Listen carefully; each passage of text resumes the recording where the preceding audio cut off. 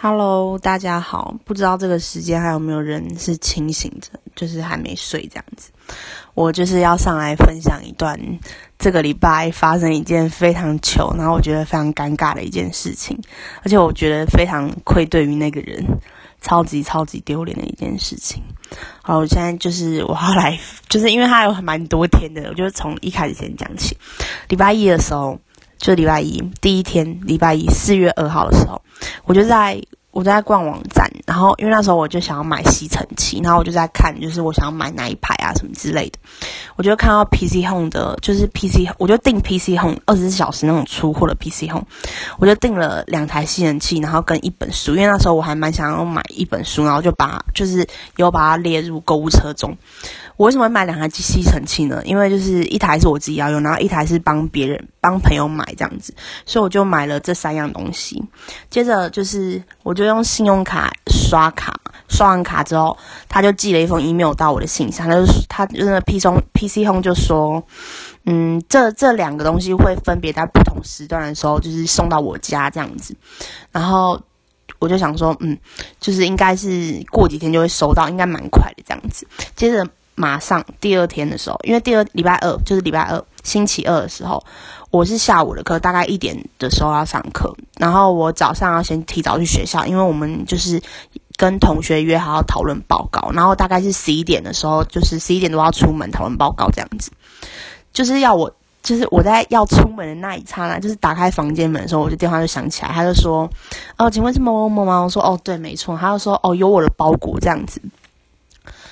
就是我想，哇，怎么那么快？就昨天订，然后今天马上就来。然后我就说好，那我下去拿。因为我是住在外面，就是外面租房子，所以其实只要本人签收。因为那个就是我住的地方是那种不是公寓，是那种透天，然后里面有很多间房间，然后就是有其他的邻居这样子，所以其实也没有人会帮我签收，而且我们这个地方没有门铃什么的。对，然后我就下去签收之后。就是最先寄来的就是吸尘器先到，因为它外观蛮大的。接着我就把吸尘器赶快放回家之后，就赶快骑摩托车，就是出门去学校去讨论报告这样子。因为我的手机放在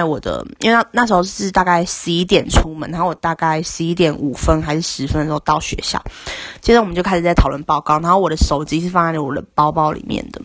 对，然后就是讨论到一个段落之后，我就把手机拿出来看，发现这样有一个未接来电，然后我就想说，就是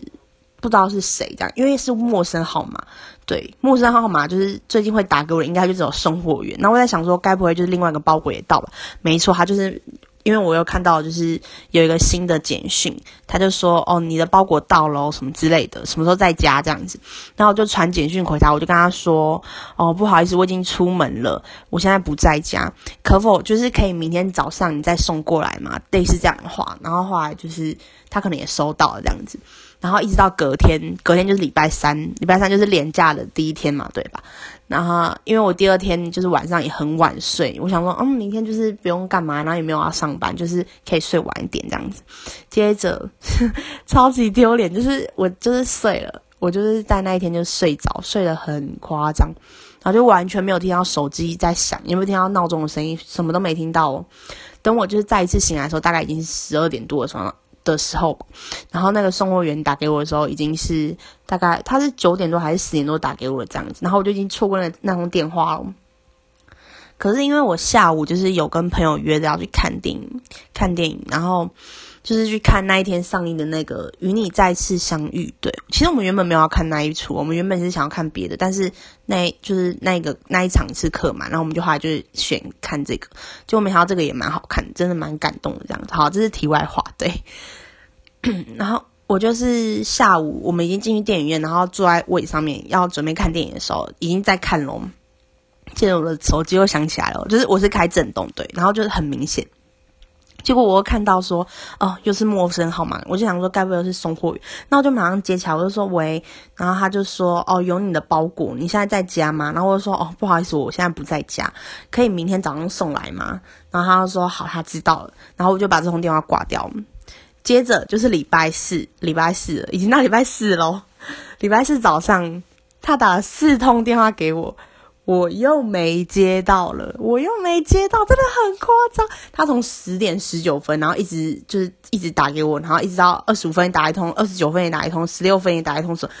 他打了4通电话给我，我还是没接到。我再一次醒来的时候，我已经不知道怎么样面对我的人生了，你知道吗？我真的觉得实在是太囧了，很囧，真的很囧。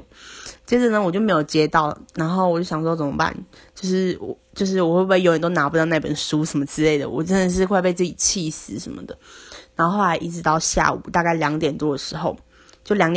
那个我就又接到一通就是那种陌生的号码，就是它是02开头，然后后面是那种室内电话这样。那我就接起来，然后他就说他这边是某某就是货运公司，然后他就说那个小姐就是因为我们的送货人员去投递包裹都就是已经很多次都不成功，就是你好像都不在家的样子，那你大概什么时候有空呢？什么之类的。然后我就说明天早上我可以，就是礼拜5，就是今天，对，明天早上我可以，就是我在家这样子。然后他就说好，我们知道了。然后我就说不好意思，谢谢。然后这一期就结束了。所以呢，我决定今天要挑战一件事情，就是我不要睡觉，然后一直到明天，就是我成功拿到包裹之后，我再开始睡觉，不然我真的是很丢脸。就是已经就是送货员从礼拜2一直到礼拜4、礼拜5，就是完全就是他一定觉得我怎么会那么难搞这个客人，我真的觉得很对不起那个送货的人员，我真的觉得非常非常对不起他们。我在想，就是我要去收货的话要怎么办？他们一定都知道，就是这个女人就是怎么样投递，就是怎么样打电话都不接什么之类，到底在没在家什么之类的我快疯了。所以我在想，我要不要就是戴着安全帽，然后就是戴个墨镜或者戴个帽子，然后下去再签收那个货，不然我那个头低到一个不行，真的是很想钻一个地洞爬进去这样子。对，这是我想跟大家分享的一件，就是我这礼拜从礼拜1到礼拜5做了一件非常非常无言的事，就是一直没有接到送货员的电话，然后就一直因为自己就是睡着的关系，完全就是到一个深层的境界这样子。我已经觉得自己很无言了，所以我觉得很对不起那个送货员，没有错。大家有没有就是比我更蠢的事情呢？就是可以跟我说一下，让我好好的就是觉得心理平衡一下这样子。对。